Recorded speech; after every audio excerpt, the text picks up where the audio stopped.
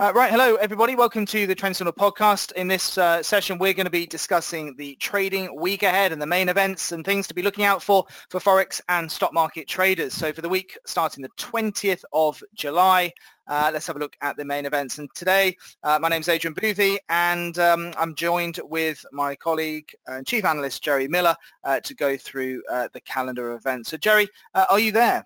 Can you hear me? I am here, all ready to go, Adrian. Fantastic. So why don't we kick us off with, what don't we know yet? What's going to be happening in this week ahead? Well, it is a quiet week for scheduled data releases. You get these during the month, and this is one particular one. So no major events really. More second quarter earnings. Remember that started last week with the banks and a few others, and we discussed whether the bubble might burst if these results don't come up quite to expectations, but that clearly wasn't the case. Stocks have remained quite steady. We've got some important data at the end of the week, but what you're looking at here is a calendar with normally the high impact events will number sort of a dozen or 15, and that's what we'll focus on. But there's only sort of 5 of them this week, and we're really looking at the less medium impact numbers and even some of the low impact numbers sometimes, but it's just the way of it. It's just a lighter calendar week, but a few other sort of macro events taking place as well that aren't listed on here as well, Adrian. Yeah, well, obviously today there's still talks going on in the Eurozone, and they've been talking about a potential deal for this rescue fund, which seems to have boosted the stock markets at least anyway so far today. But you guys can, if you're listening to this, you can tune into the other podcast. We've already done that to death probably. But what else is happening today? We've got Mike Pompeo. This is a visit that was planned a while ago. He's visiting the UK for talks about, partly about the US-UK trade deal, discussions about that. They're talking about the response to the coronavirus epidemic, and also Hong Kong and the Chinese are probably high on the agenda as well, because I noticed that the Foreign Secretary has suspended extradition treaty with Hong Kong. And the reason being is that those Hong Kong Chinese that have left Hong Kong to reside in Britain because they are fearful of Chinese influence or attempts to snatch people from Hong Kong, they then don't want to be extradited from the UK to Hong Kong and then from Hong Kong into the so-called judicial system in China, which is not the best place to be, but that sort of thing. So so that's quite sort of high on the agenda. So Hong Kong is sort of, and it's all battening down the hatches again in Hong Kong with quite a resurgence in the coronavirus as well. So tough times out in Hong Kong. But other than that, there's not a lot else for the first day today this week. In fact, there's little out tomorrow as well. We've got the one of the Reserve Bank of Australia's governors speaking low. That'll affect the Aussie dollar, but we hopefully will be fast asleep. And we will see the impact of that on Tuesday morning. Other than that, we have to wait until Wednesday, really, for the first sort of interest in the markets. And we've talked about the second quarter earnings season, Adrian. This is, it normally starts sort of within 4 to 5 weeks of the month. Of the quarter end, I should say. So we've started with a trickle last week, and there's more this week. And Tesla's coming out this week, and I just find it extraordinary when I look at the stats about Tesla. This is a company, just to remind you, it's a car company. It's an electric car company based out in California. It's got manufacturing bases and battery manufacturing bases to be set up here in the UK in Bristol, apparently. It is an astonishing company that is now worth 278 billion at Friday night's close. That's its market capitalization. It is worth 1.5 times the size of Toyota, previously the largest car company in the world. What's interesting about Tesla's share prices is it's gone up by 400% since March. I mean, astonishing. So I think what's also interesting is that I think has it only had 4 profitable quarters in its existence as well? No. Well, you will be right We'll by find Wednesday. out. We'll find out. Oh, this could be the fourth. This could, it probably will be the fourth, to be fair, Adrian. But what's interesting is because someone said, wow, it must be one of the most valuable companies on the S&P 500. I said, no, it's not in the S&P 500. Why not? Because surely it's, by market cap, it's got to be one of the top 10 companies in the US. And it definitely is. But to get into the S&P 500, you've got to have had, as you've just mentioned, 4 quarters of profits. Yeah. Tesla hasn't, which is extraordinary. It makes it interesting though, because a lot of funds, tracker funds, they'll invest in companies according to the position in the S&P 500, for example. So they might have to track the S&P 500, which means, of course, they have to have weightings in these stocks. So a lot of these funds, if it does then get in, will then have to buy that stock in order to have their weighting in it. So it make you wonder if we're going to see a bit of a boost in price, but maybe they're already in it. Who knows? I would have thought that's got to have been discounted. But yeah, it's an interesting point. But I mean, the stock, I remember when it was trading sort of sub $400, and a lot of the hedge funds were targeting it, and it was quite a short, one of the most heavily shorted stocks going, and it's now almost every single hedge fund that has tried to short this stock has had its fingers and its arms and its torso burnt. I mean, it's been the most painful thing going. It's an amazing mission of faith in a business, and even Elon Musk, who set the company up, I mean, he's still a reasonable large stockholder in it. He just said, his comment was, wow. Wow. As he's his wealth has grown to probably close to 50 billion now, all told. But he had a sort of a Ratner-esque moment, didn't he, a couple of months ago, where he sort of commented that the share price was too high, and then it took a big hit as soon as he said it. This is so overvalued. But maybe he's just thinking, I need to buy another $10 million worth. Exactly. I know what.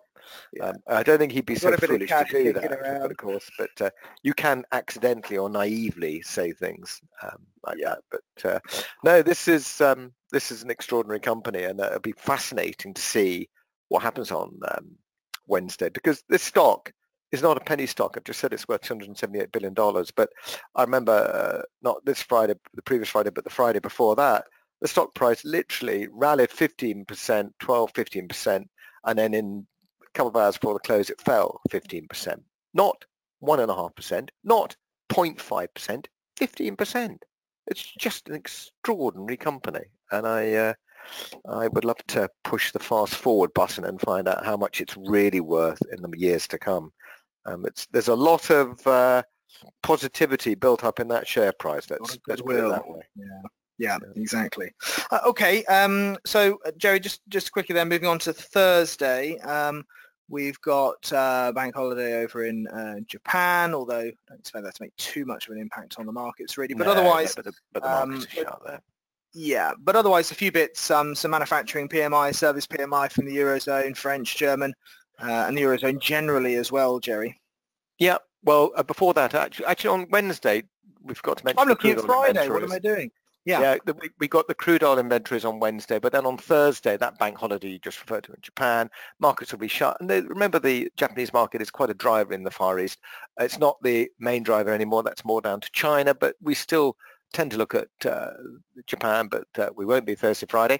We've also got Jonathan Haskell from the Monetary Policy Committee, the rate setting committee for the Bank of England. He's giving some a speech on the economic effects of COVID-19, which actually I think will be quite interesting. So I'd like to keep abreast of all of that, but that's Thursday. Maybe sterling might be a little bit sensitive to that, gilts in the FTSE.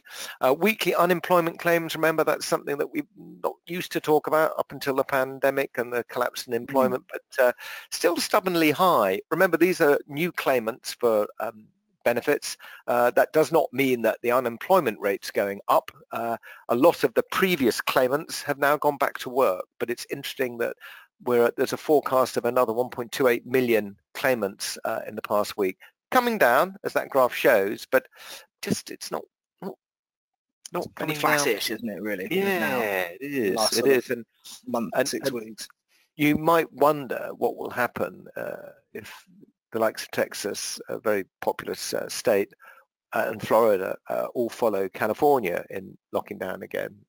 Things might start to slow up even more. But anyway, that's that.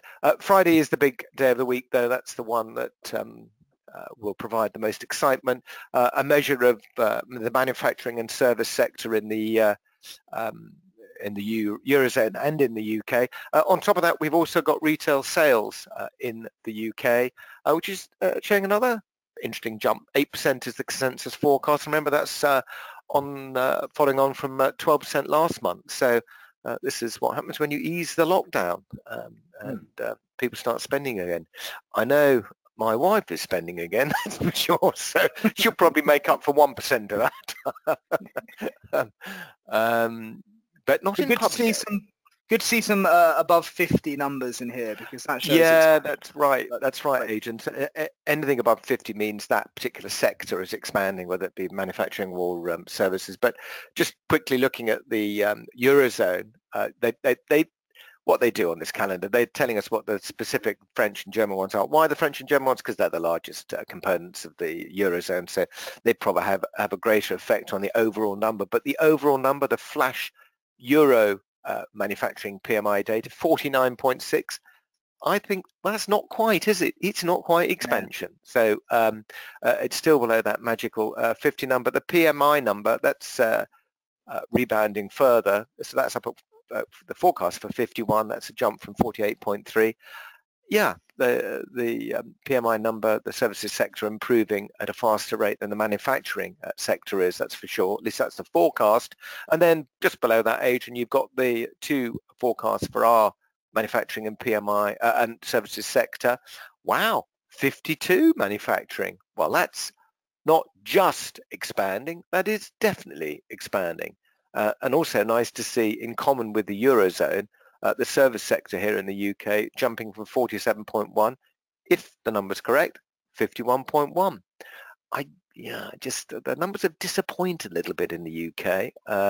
Certainly the GDP data, I think analysts got overexcited with the easing of the lockdown in May, but actually it was only for just a little bit of it, and I think that's why it had so little effect. But it's starting to take hold. And then the final one of the day, in the US, we've also got the manufacturing PMI data, same as Europe, Eurozone, same as the UK, a jump from 49.8 into expansionary mode, as you said, mostly in the 50s.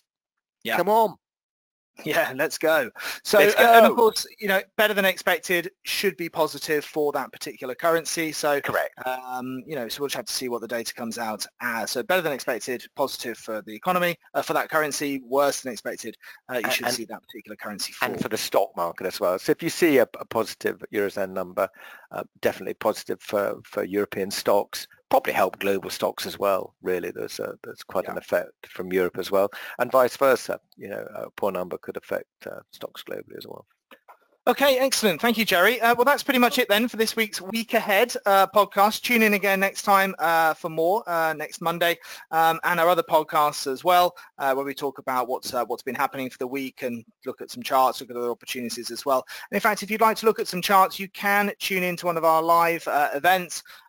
We are running some live events this week where we teach one of our favorite trading strategies. It's called the Sniper Strategy, and you can log in and learn 3 simple rules for identifying high probability turning points in the market. So if you'd like to learn those rules and help you to become a better trader, please register for one of our events by going to bit.ly, so bit.ly/learnts, and we'll look forward to seeing you online soon. But otherwise, goodbye for now, and we'll see you next Monday.